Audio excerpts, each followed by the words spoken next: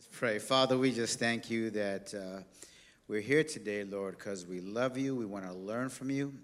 And we pray, Lord, that today's seed that's going to be deposited in our lives today, Lord, will inspire us, challenge us, and make us think about a few things, especially the fact, Lord, that you want to deposit such tremendous potential in each and every one of us. I pray, Lord, that after today, truly we all can see ourselves as you see us. In Jesus' name we pray. Amen. Turn to your neighbor, tell him, get ready. God is going to speak to you today. Go ahead, you can tell him that, all right? If you need a Bible, an usher will bring one to you. As we continue our series on superheroes and sidekicks, I want to get right to the nitty-gritty of this lesson by helping you understand that today we're going to not only talk about the greatest hero of all time, which is Jesus Christ. Can I hear amen from the church?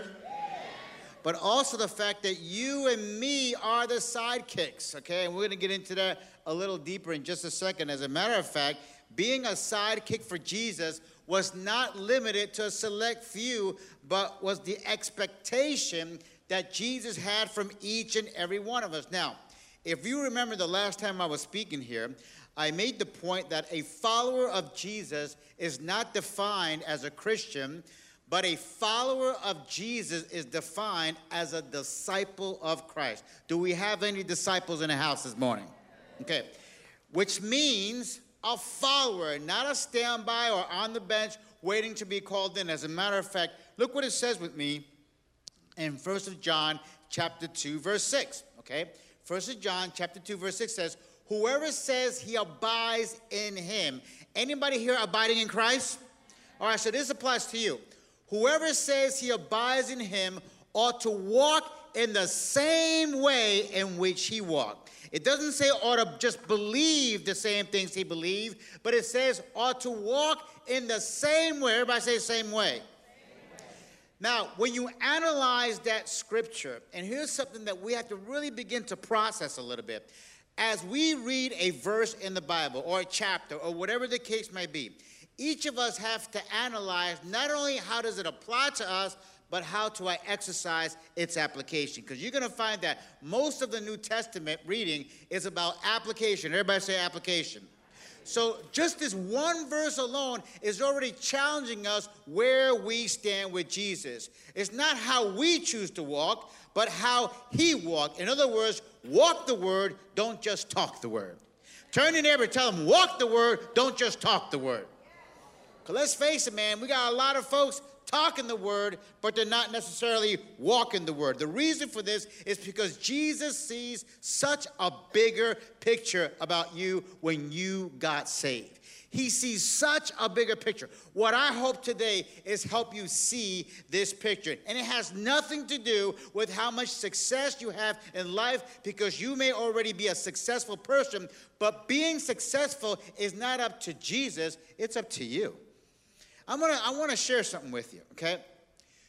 And I know that I've said this before, but it's important to understand that, you know, a person doesn't necessarily need Jesus to be successful. Just ask Steve Jobs and Bill Gates. Can I hear an amen out there? Okay? So don't equate, like, you know, some people like may come to church and think that, well, the only way I can be successful is if I have Jesus in my life. Not necessarily, but I tell you what, your success will have eternal value with Jesus in your life. That's the difference, okay? And when it comes to being successful in Jesus, it's not only being successful with your talent, with your trade, with your career, but it's also being successful in how he wants you to be a world impactor. And what I mean by a world impactor, I'm talking about you impacting the world around you for Jesus. Any world impactors in the house today, okay? The expectation is to be a light. That means guide. The expectation is to be salt. That means influence. Now, I'm going to deposit today in your minds a thoughtful challenge. And here it comes. When you are talking to people about Jesus, does their vision of him remains blurry, or is it clear cut? In other words, when you're going to talk to somebody about Christ, okay, after you've had that conversation, are they still confused about who Jesus is, or are you like clear cut? No, you have to understand something. Jesus is the only way. Are you hearing me this morning? Okay, that's how clear-cut it has to be. But the problem a lot is we're afraid maybe to be a little offensive, or we don't want to be too rough or too tough, and we sort of give this blurry vision of Jesus, and people may leave that conversation not really sure, who in the world are you talking about? When Jesus identified himself so clearly when he was up on that cross, covering the sin price that we ought to be covering ourselves. How many are grateful for Jesus this morning? Okay? That's right. So is it clear-cut? I mean, here's the thing. Do people want to be around you because you are helping them to feel good about themselves in Christ? You know, adding the right kind of flavor because you have some salt, or are you still a bland Christian yourself? Now, here's the thing. You know, how many know that, yeah, there are certain Christians that have way too much salt. You hear what I'm saying? Bible thumper. Just can't have a normal conversation with them. Does anybody know a few people like that? It's like they got to spiritualize everything. How many know it's hot outside today? You're around one of these, you know, way salty Christians, and if you say, man, I'm so thirsty, they'd be like, you got to be thirsty for the Lord. That's what you need to be, right? They just want to spiritualize everything. Or maybe you lost your car key. You're wondering where your car keys are, and you're like, you need the keys to the kingdom. That's what you need. I don't even drive a Kingdom. I drive a Nissan Altima, okay? Just for the record, by the way.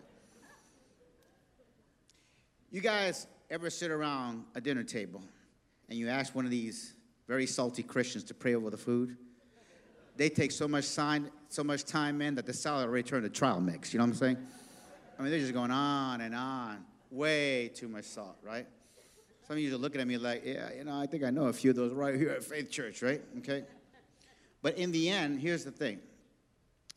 It's about making sure we get the big picture that Christ has of each and every one of us. And this is what he expects. That's why my first point, write it in your notes, get the big picture. And I'm not talking about Faith Church. Listen, get the big picture about yourself.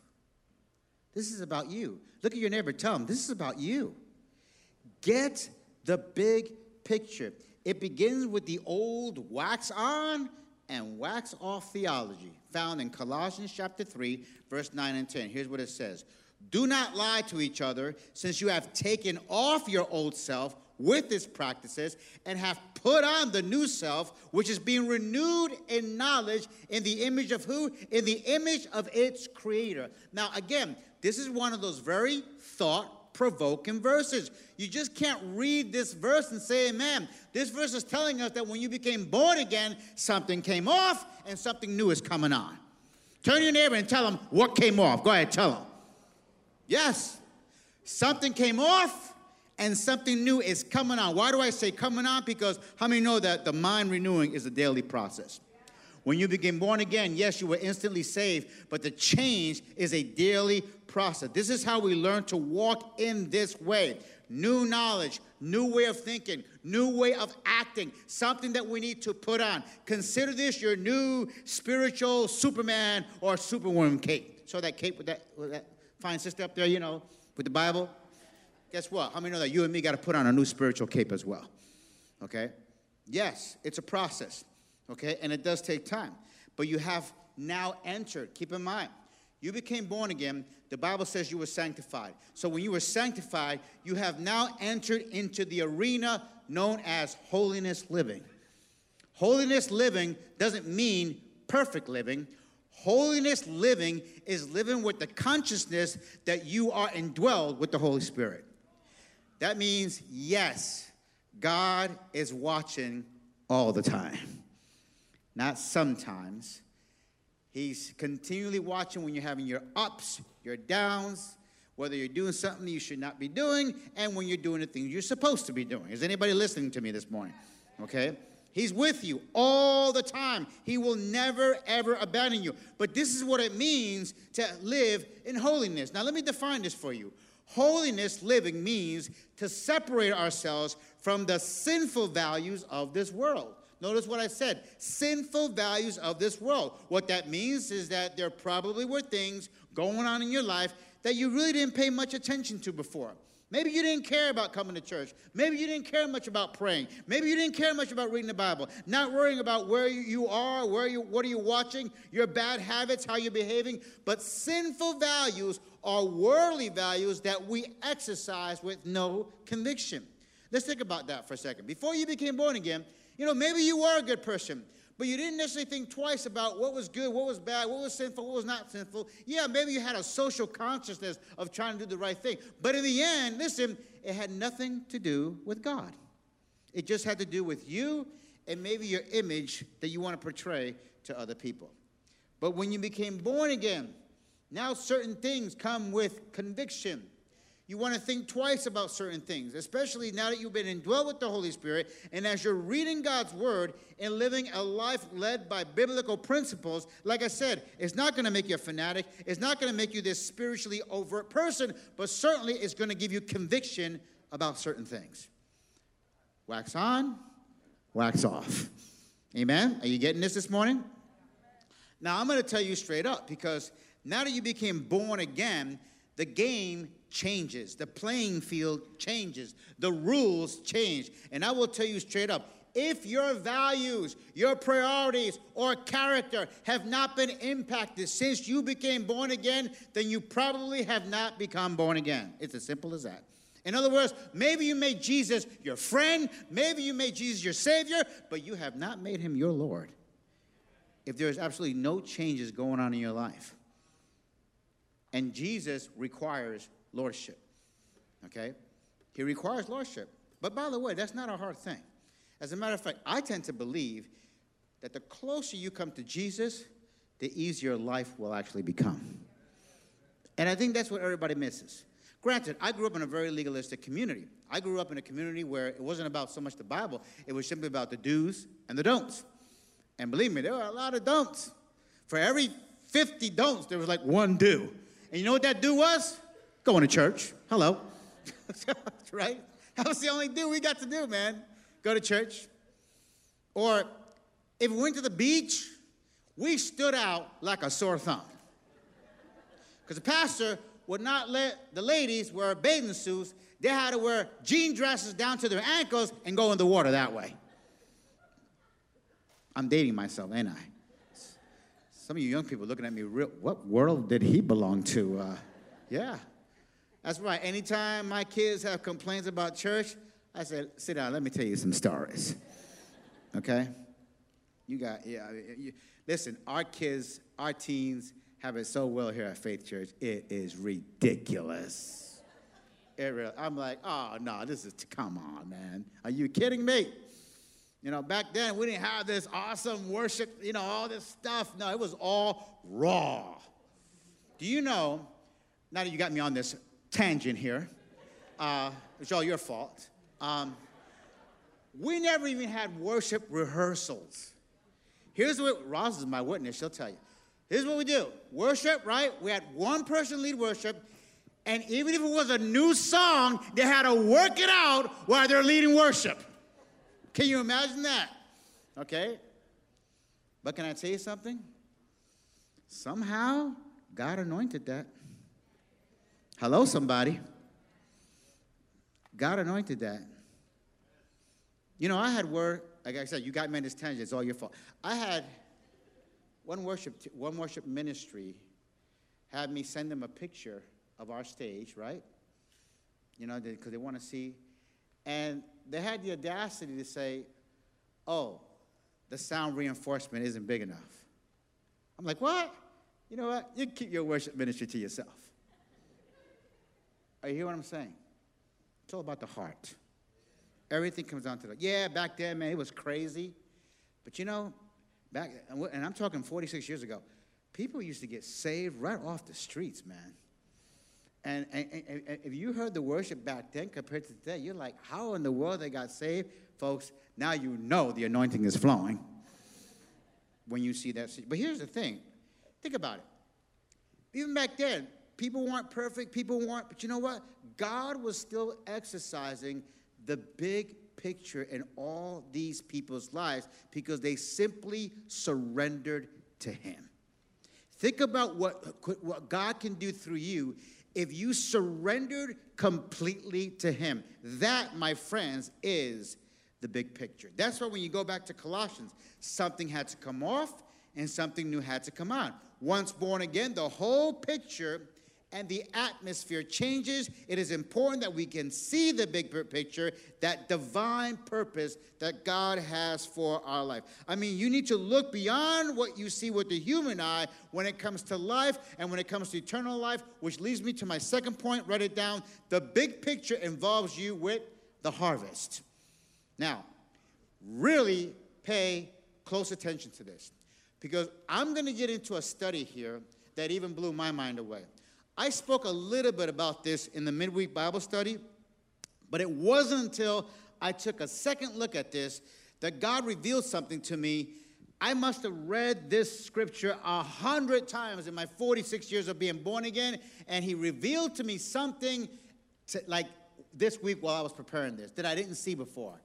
And it truly is a game changer. How many are into game changers?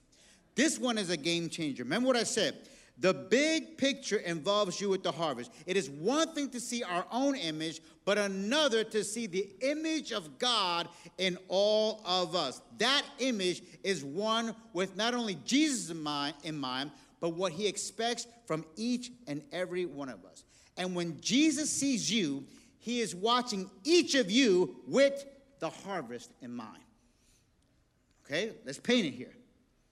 I know what's coming to your mind when you hear the word harvest, and when you leave today, I guarantee you every single one of you guys are going to have a whole different interpretation of what the harvest actually means. But I want to repeat the point, and then I'll go into it. When Jesus sees each and every one of you, he sees you with the harvest in mind. Say the harvest in mind. Now, let's go to Matthew chapter 9. And I'm pretty sure this is a very common story for most of you, if not all of you, even to myself. But what a revelation we got reading this a couple of times. Here's what it says, starting with verse 35. It says, and Jesus went through all the towns and the villages, teaching in their synagogues, proclaiming the gospel of the kingdom, and healing every sickness and every disease. And when he saw the multitudes, everybody say multitudes. Now let me set this up for you. When he saw the multitudes, now these are the people that he's teaching, he's proclaiming the gospel to, and he's visiting them in the synagogues. Everybody with me? Everybody with me? It's important. All right, let's keep reading, okay? He had compassion on them because they were distressed and afflicted like a sheep that had no shepherd. Like a sheep that had no shepherd. Say it with me. Like a that had no question. Who represents the sheep? Yeah, you can say it. Some of you are like, no way. Yes way. Who represents the sheep? We do. When you saw the word harvest, I know what you were thinking. Missions. Oh, yeah. Has nothing to do with me. Oh, and we'll get to this in a moment. Yeah, pray for the laborers that God will send yeah, nothing to do with me. Wrong. We're going to learn today that the harvest that Jesus is referring to is the body of Christ itself. And I really believe the enemy really messed us up on this one, thinking that harvest, yeah, it's way over there. No, turn to your neighbor. Turn to your neighbor, say, you are the harvest. Go ahead. Now, let me prove this to you. How many came to Bible study today?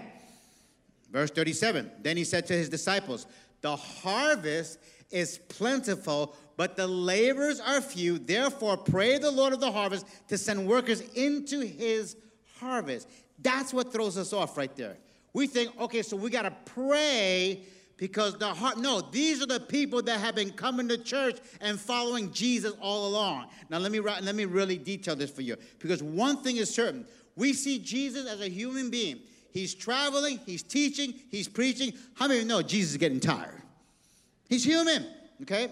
With so much that Jesus has done, there is still so much to do. Now, here's why you have to read all four Gospels, because in Matthew's account, we read this portion, but the story finishes in Luke's account. That's why in order to get the whole picture of what Jesus is trying to teach, you have to read Matthew's account of this, and you have to read Luke's account of this. So let's go now to Luke's account. That's Luke chapter 10, verse 1 through 4. And here's what it says. It says, after this, everybody say after this.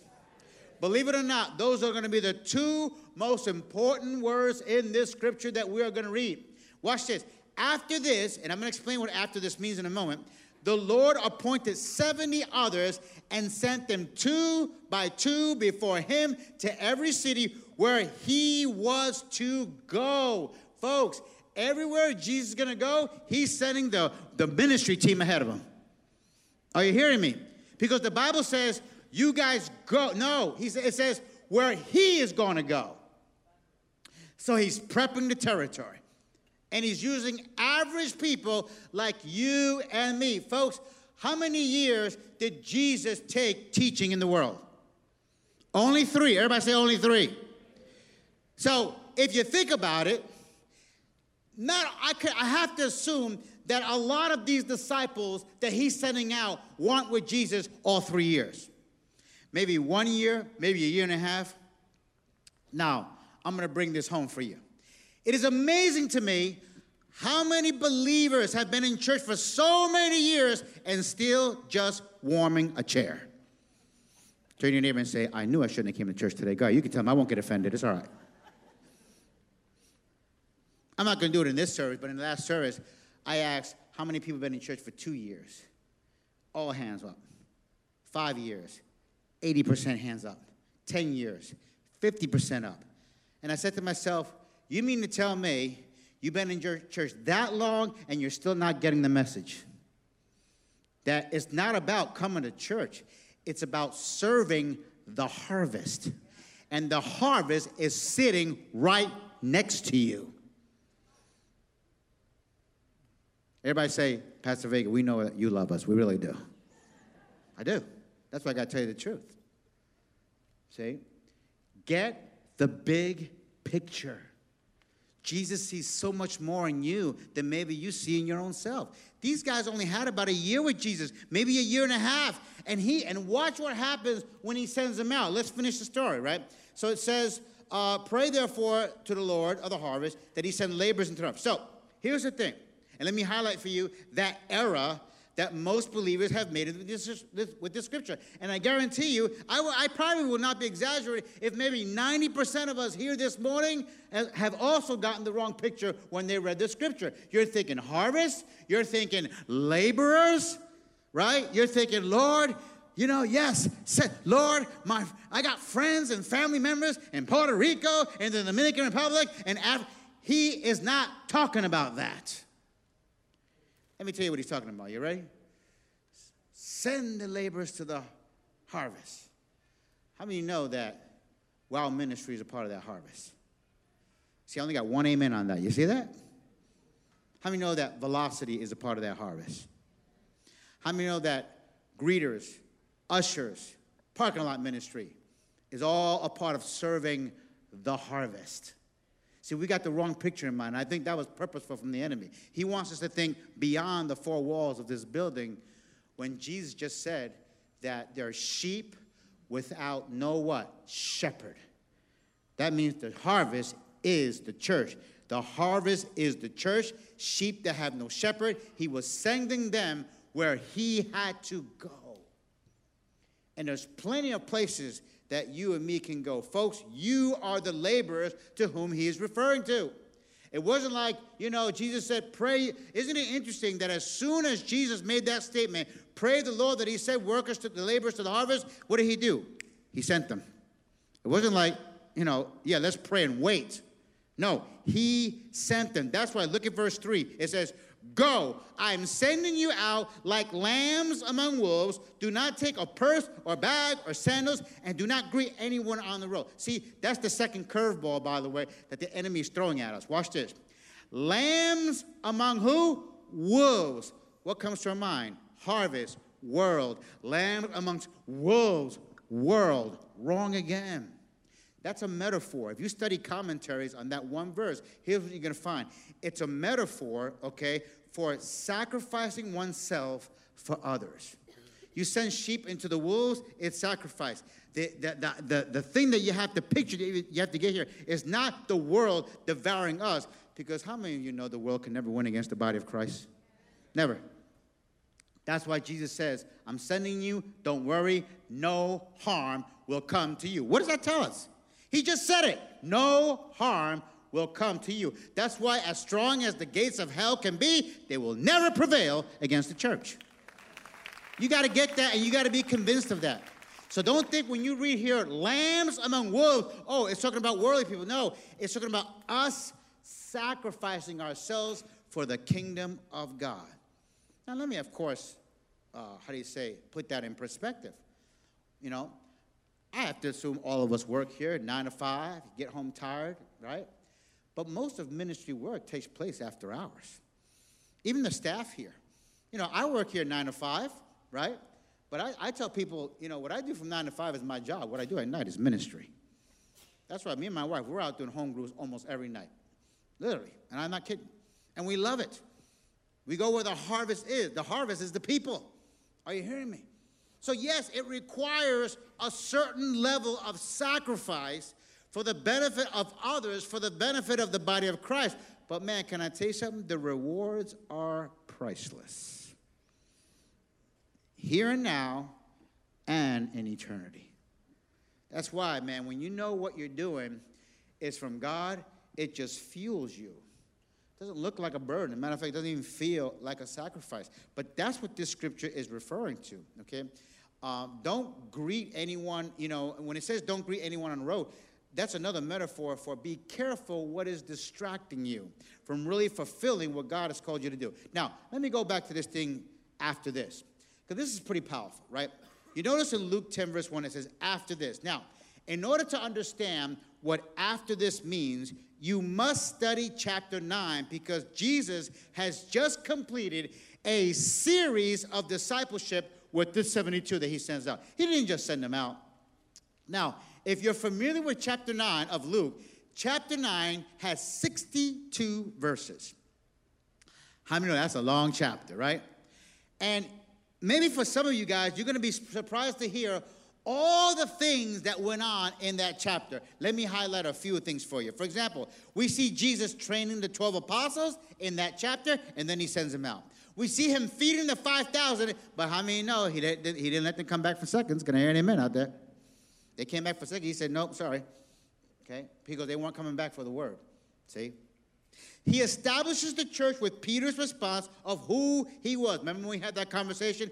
When he asked the disciples, who do men say I am? And Peter said, you are the Christ, the Son of the living God, right? Guess what? That is in that chapter too. But all the disciples were witness to that, okay? He talked about the true cost of discipleship by talking about carrying each one's his cross. I'm pretty sure you're familiar about that. They were also witness of the transfiguration. And he also teaches them, check this out, how to rebuke a demon. Teaches them what it means to be great in heaven, like a little boy. Can you believe all that is in that one chapter? So after Jesus finishes discipling all these guys, he said, go. Folks, discipleship is not so that you can get to know God's word. Discipleship is so that you can learn how to apply God's word. Anybody can just listen. Anybody can listen. That's the cost, by the way, of discipleship. The cost of discipleship, you know, it might sound kind of humorous, but I find it interesting that probably some of us think that the cost of discipleship is just getting through discipleship class. No. It's what happens afterwards. What do you do with that knowledge? Okay? Because once you get it, Jesus is telling you, now go. Take what you've learned, share it with others. Impact other people's lives with that. Because that's what he just did. Okay? I mean, they went through all this. You know, remember, he's teaching, he's proclaiming, he's going town to town, he's healing every sickness and every disease. So here's what's happening. After everything we have here, the word says, after this, after what? After the teaching, after the testing, after the trial, he turns to them and he says, go. Because the laborers are few, he is sending those right in front of them. He's saying, look at the harvest. And by the way, you notice how he didn't say the harvest? What did he say? Read the Bible clearly. It says his harvest. That means, listen, those folks that he's referring to, they already belong to him. He says his harvest, my harvest. Stop thinking, yeah, it's those other people, way out there. Let me pray that God, no, it's the people in front of you. So when you hear about a need here, right, do me a favor and don't start praying, oh, Lord. Yes, Lord, pray for the labor. Lord, please fill those needs that they have in WOW and in Velocity. Lord, fill those needs. And Lord's like, do you need a smack? Really? You got to pray for that? Now, here's what I'm really going to bring home. How is it possible that we have close to 2,000 committed members of the English Ministry of Faith Church, and we still have voluntary vacancies? Turn to your neighbor and tell them, I knew I shouldn't have come to church today. I knew it. How is that possible? That a church this big can still have vacancies, can still have people, not enough people greeting or ushering or parking lot or whatever the case may be. How is that possible? Because I'm going to tell you right now, this is what grieves the heart of Jesus more than anything. Harvest is full. My harvest. It's my harvest. But the laborers are few. And he's trying to equip you so that you can be the laborers that he is talking about here. Is anybody learning something this morning? Okay? We should not have not one voluntary vacancy. That is so, so important. I mean, anytime you hear of a need, you ever see that little sign up that goes up 99 up there? Anybody ever, how many spot that from time to time? How many know that that's not announcing the next hymnal? Can I hear an amen out there? You know what that means? That means WOW is crying, help! Hello! Yeah. And listen, can I tell you something? We can take care of the spiritual bureaucracy later, but if you want to help, just go and help, because if you have kids in there, they're your kids. Hello! In case you didn't know. Listen, I find it interesting. We worry so much about our kids. Check this out. Oh, thank you, Lord. That was a great one you just gave me. Thanks. We worry so much about our kids. You see a 99 up there, that means they need help with your kid. And you're like, oh, hallelujah. Someone else. They may be dying in there. You don't know what's going on over there. Maybe you ought to go and find out. My kid okay? If I'm there, I'd be like, oh, yeah, they're fine. But now that you're here, shut the door behind them. To cry for help. But can I tell you something? There is a 99 cry throughout this whole ministry.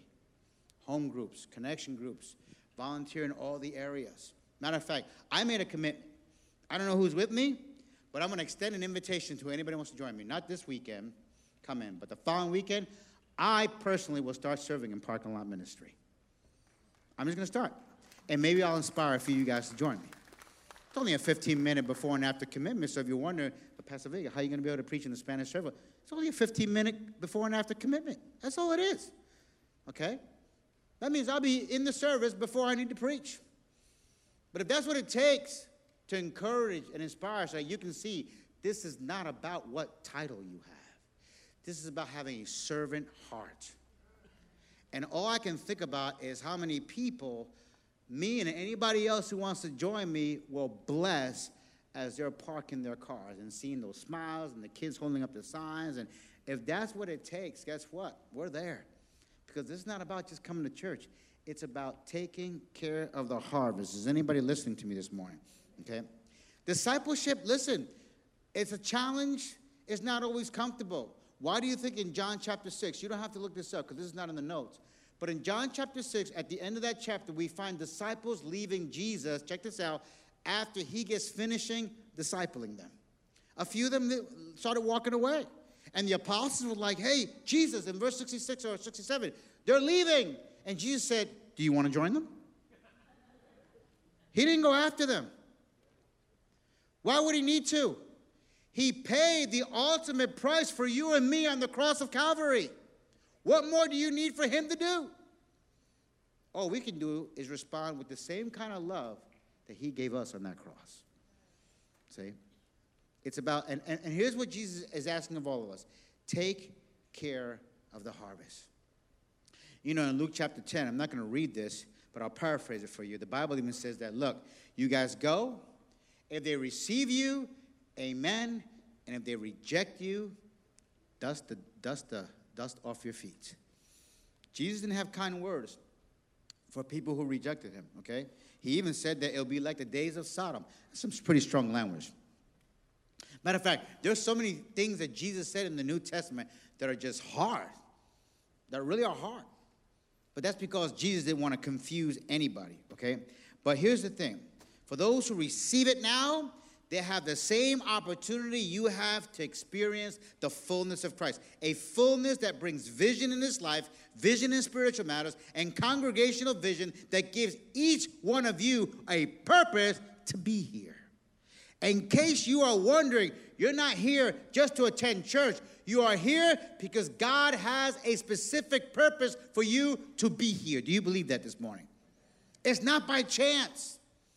Nothing with God is by chance. That's why when somebody tells me good luck, I say, well, I don't operate that way. I don't. You know, because it's not about luck. How many know with God is never about chance? God has a very specific purpose. I mean, look, I might read a fortune cookie for a laugh, but I'm not going to follow it. Hello. Some folks be reading these fortune cookies like, oh, my God, I'm going to hit the lottery next week? Praise Jesus. Don't praise Jesus for that.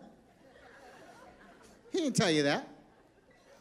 So praise Jesus for so many silly things, right? Oh, praise Jesus. Look what this thing is telling me. It's telling you that you're a fool. That's what it's telling you. Hello. People like, and listen, if some of you folks are here still reading horoscopes in the daily news, you need to get born again. Hello. That's foolishness to God.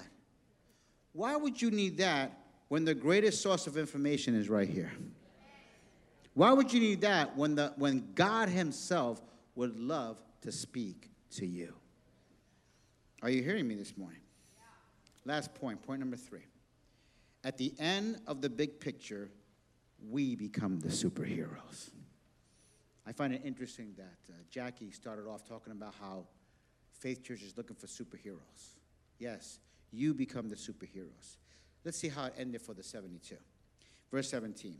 The 72 returned with joy and said, Lord, even the demons submitted to us, just like you said, okay? In Luke chapter 9, just like you said, even the demons submitted to us in your name. He replied, I saw Satan fall from heaven like lightning. Can you imagine that?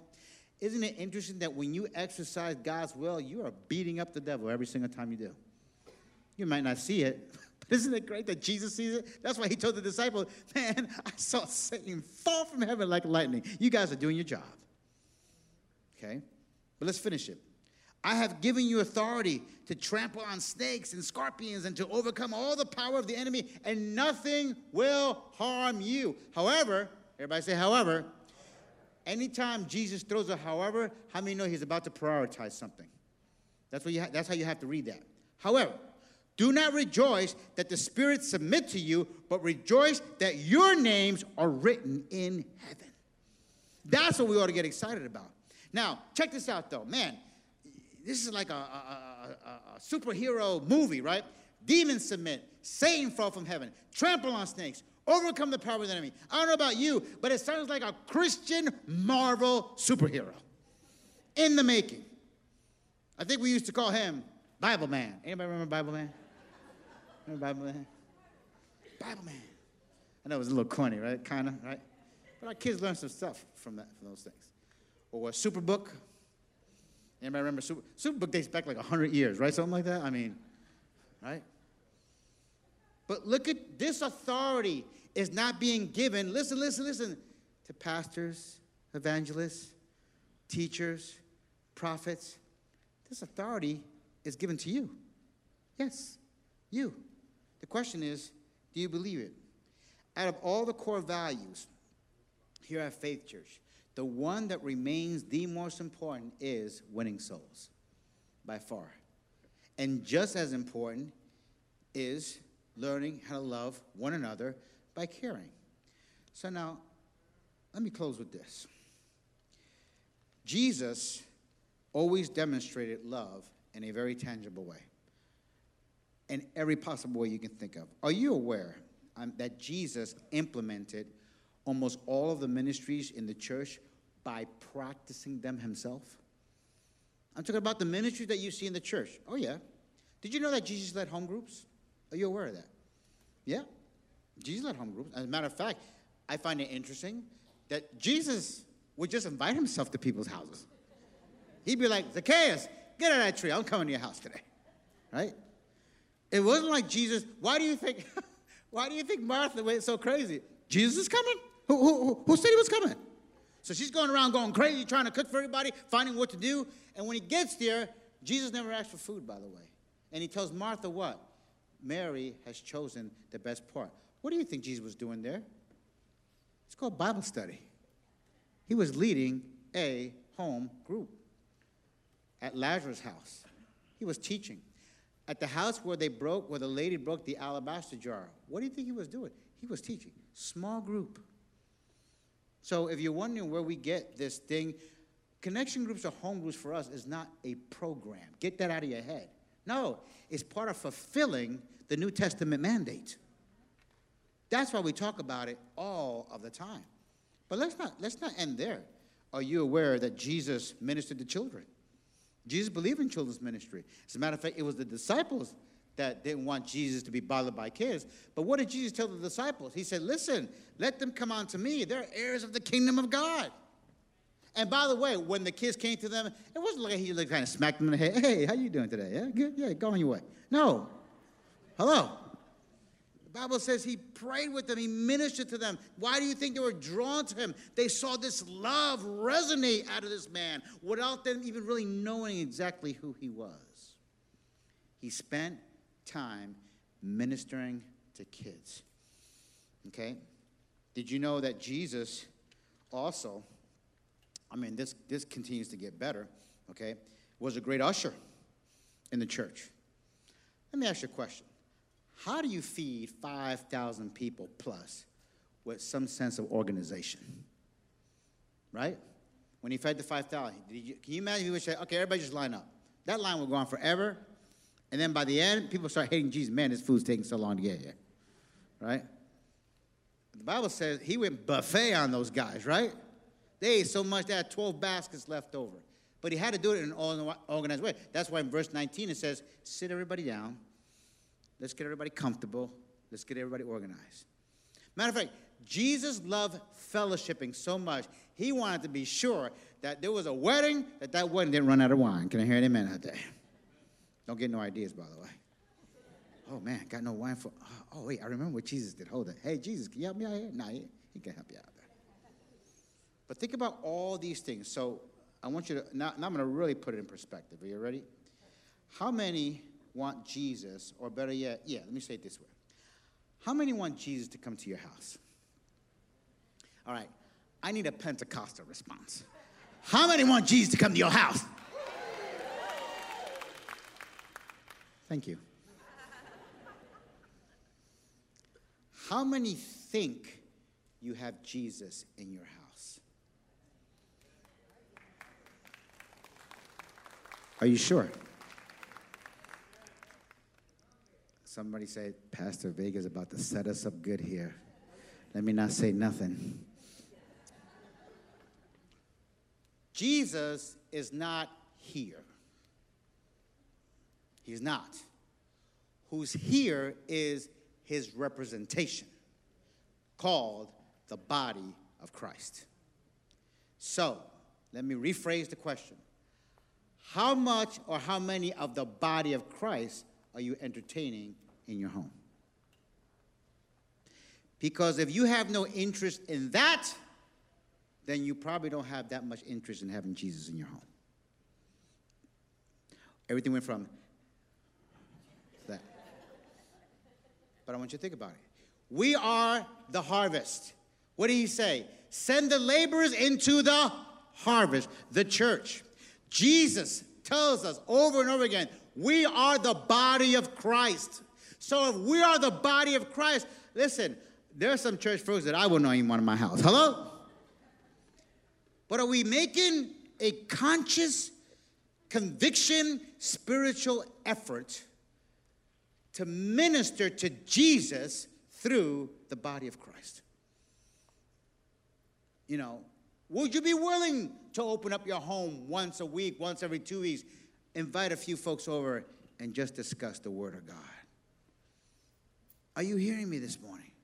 This is where it becomes real. So when you hear me talk about home groups, I live this thing. It's not an option for me. And it's not a requirement either. It's what we're supposed to do if we're going to represent the body of Christ.